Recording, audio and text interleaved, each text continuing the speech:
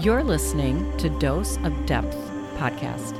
I'm your host, Deborah Lukovich, and I invite you to be curious about your unique experience of being human. In this podcast, we'll explore the deeper meaning of ordinary life experiences through conversation, stories, and education. You might have a serious aha moment, or you might just be amused by the movie your life seems to be imitating, or you might just be entertained by one of my awkward stories. I'm hoping you'll become more aware of those moments when a deeper part of you is prompting you to see things differently and maybe even go a new direction. So let's get started. In this episode, I share a story I posted on my blog last year, May of 2021, and it's also my most viewed post. I was coming up on the 1-year anniversary of having picked up and left my Midwest hometown and old life behind to start a new one in a Florida beach town.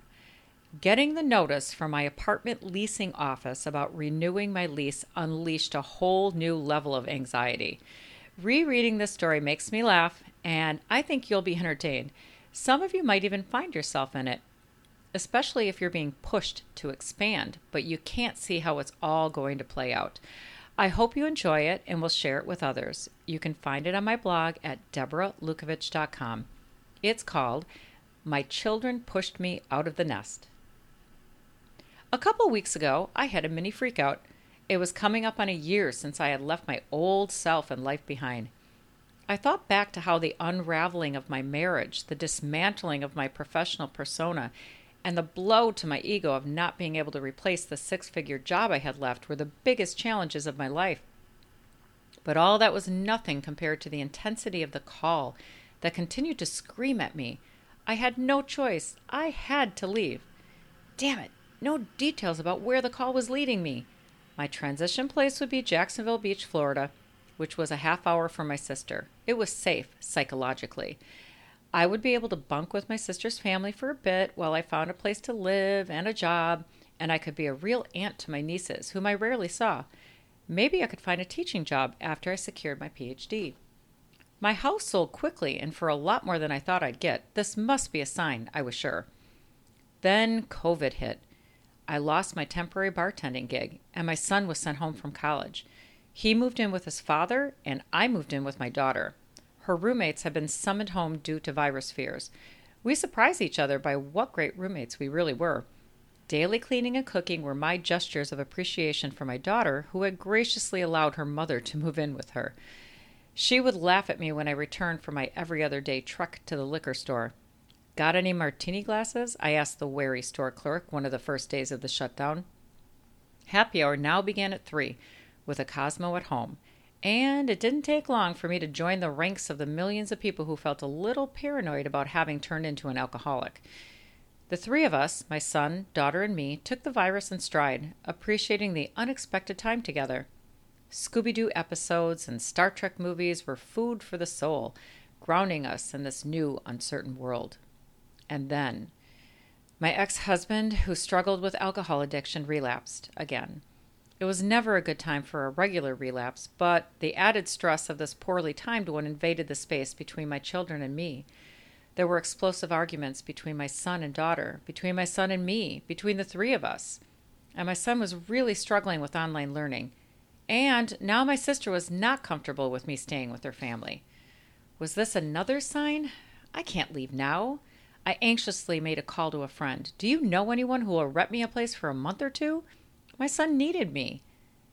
Then my body collapsed from exhaustion. I could hardly get off my daughter's couch, and not having a job made it even harder. Then I became worried I had COVID. My throat feels weird, I'd tell my daughter every few nights. I didn't have COVID, but I was so tired in this in-between space. It was not knowing what to do that felt like torture. How could I apply for a job if I didn't know how long I would stay or how long the shutdown would last? Maybe I'm not even supposed to leave now. My days included forcing myself to do tasks that I knew for sure I needed to do, tasks that would help me stay sane. I finished a draft of my memoir. I started writing the outline for my dissertation defense, and I started designing an online course. And my son, my daughter, and I had a couple of virtual family therapy sessions. I started to feel a little more grounded. Then one day my daughter said, "Mom, you should just go." Her tone was encouraging. Really? She was telling me to give myself permission to leave, just as I had needed to give myself permission to not want to be married anymore. I realized I had found what I began to refer to as my savior complex, this automatic projection that only I could fix things. I think my son had needed to see the worst of his father's addiction. Maybe it represented a kind of bottom for both of them. My son just wouldn't leave his father's place. I couldn't save him or protect him. Maybe that wasn't my job. Freedom. And then, one day I was getting ready for the day in my daughter's bathroom, with headphones on, listening to Tosha Silver, an astrologer turned author and spiritual guide, during one of her weekly Facebook podcasts. The gaze at my reflection felt more focused than usual as I put the finishing touches on my makeup. Time slowed down as I carefully applied mascara to my lashes and then my signature wild orchid lipstick. My freshly showered body instinctively inhaled deeply, and the breath, now colored with traces of residue from my insides, exhaled with force from my mouth. "What are you most grateful for?" the voice asked, and quickly followed up with, "No list, just one thing, and don't think too hard about it." "Freedom," just came out of my mouth. It was a new level of stillness that had brought an unexpected answer from the deepest part of me. "Freedom," I said aloud again. I was surprised and curious about feeling completely free in that moment. My body automatically took in another gulp of oxygen and held it as if wanting to stretch out this moment as long as possible. I hadn't felt free in so long. Suddenly, the density I had become accustomed to somehow melted away. My body became a subtle vibration that I imagined as a white light. For just a moment, I had transcended my physical form. I was dissolving into pure consciousness, and I wasn't afraid, for a moment anyway. I now realized that my children needed me to leave as much as I needed to leave. A week later, as I started driving away, they smiled and said, "Love you, Mom." "But I want a picture of you looking sad, too," I demanded, and then I laughed. If not for my children pushing me out of the nest, I wouldn't have gotten in my car and left. Those two amazing young adults knew that I needed to answer the call. And our relationship now is so amazing, it blows my mind. I never had this with my own mother. I drove away, and for the first half of my drive, I think I was in shock. And I appreciated the metaphor at work when I experienced downtown Nashville as a ghost town because of the shutdown, a kind of threshold between two worlds. 2 days later, I completed the remaining 9-hour drive to my new home in Jacksonville Beach. I'm just a baby bird.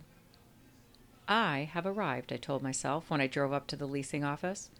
To what? I wasn't sure. I was starting over at 55. 12 months later, I still didn't have a job, but I could pay my bills, and I had the confidence to declare that I was a writer. I didn't know where it was leading, but it felt like I was going in the right direction. Okay, back to my mini breakdown. It all started with a tri-folded piece of paper that was placed in the crack of my apartment door. My breathing quickened and my skin felt prickly as I recalled the last time there was a piece of paper in my door that said, "You will be forced to vacate the premises," or something like that. Apparently, I had failed to click the submit button on the second page of the rent payment app. At first, I felt relief when I began reading the piece of paper. My lease would be ending in 2.5 months, and I had to decide whether and for how long to renew my lease. I kept reading. What? $500 increase to go month to month? I can't afford that. Commit for another 12 or 13 months? I can't do that either. What do I do? I felt trapped. Is this another sign? I started anxiously researching where I should go next. Affordable beach towns, progressive communities, liberal communities near water. And if I was going to stay for another year, I couldn't possibly deal with the carpeting. The well-trafficked areas were so flat it was an eyesore. I loved my place, but I couldn't imagine staying there if that stupid carpeting wasn't replaced. When I emailed the leasing office about this, the curt reply was, "We only replace carpeting when tenants leave." I responded back, my words filled with irritation. "I'm pretty sure you'll replace it after I leave, so why wouldn't you want to use new carpeting as an incentive to keep me another year?" It was as if the universe had orchestrated the event to push me. To do what? I wasn't sure. My obsession with the carpet, the eyesore, manifested as impatient emails to the leasing manager. Her communication, or lack of communication, reminded me of the passive-aggressive nature of my marriage. My attempts to advocate for myself felt immature, like a temper tantrum.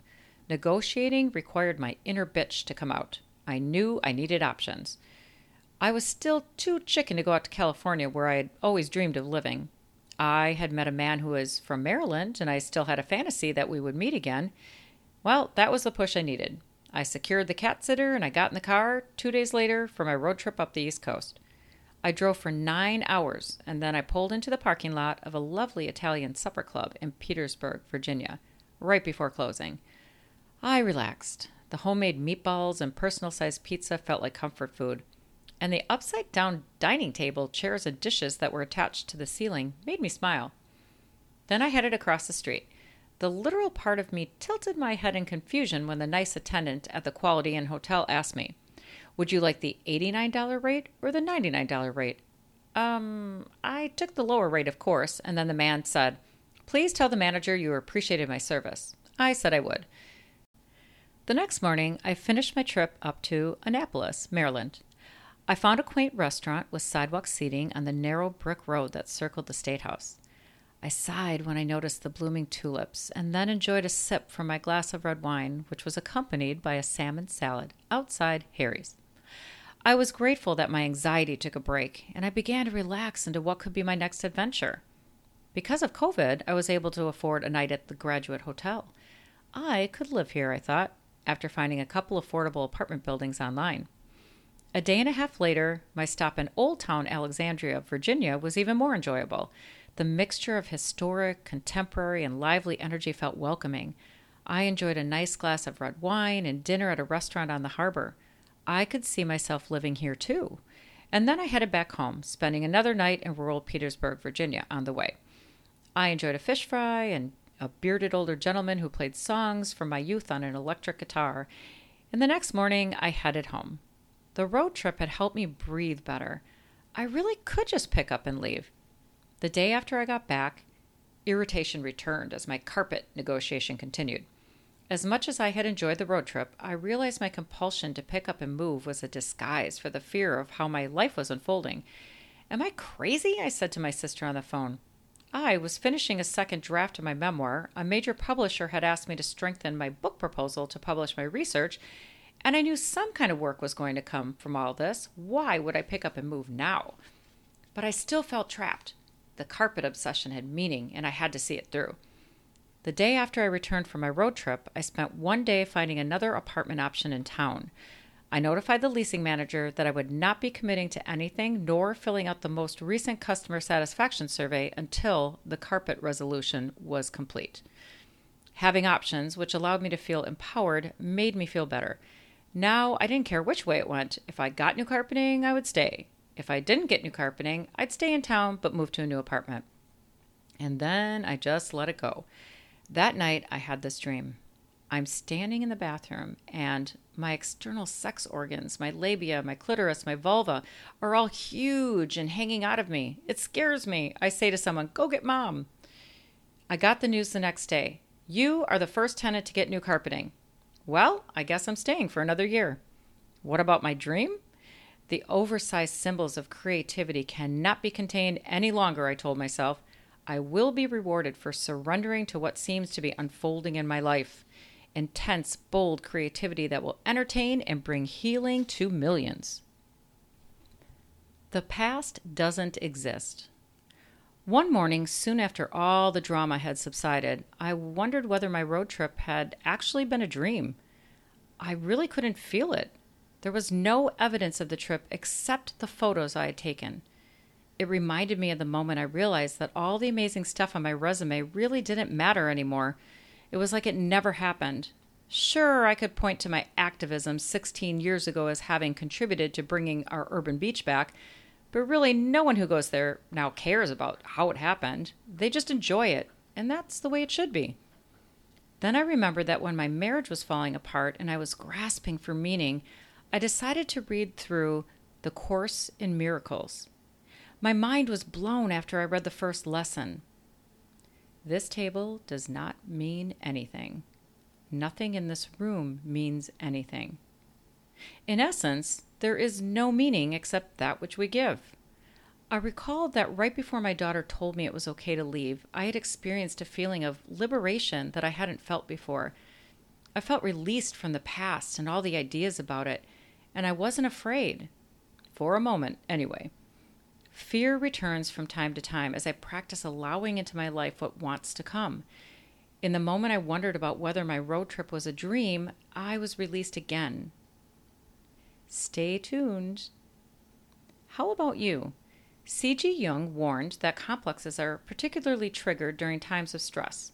Before you know it, you end up doing or saying something for which you will be doomed to feel embarrassment. Or you get swept up in an energy that makes you do crazy things. These are events that are invitations from your psyche to grow, as well as express pieces of yourself that have been held back.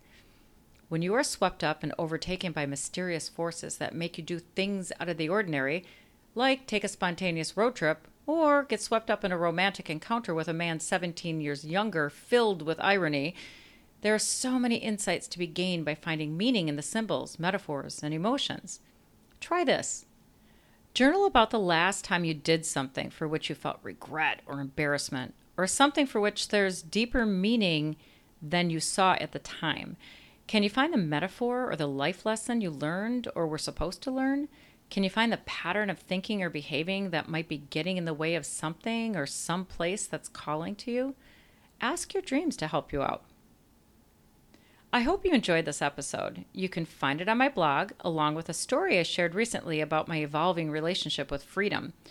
That one's called My Strange Relationship with Freedom. I hope you'll check it out and share this podcast episode with others.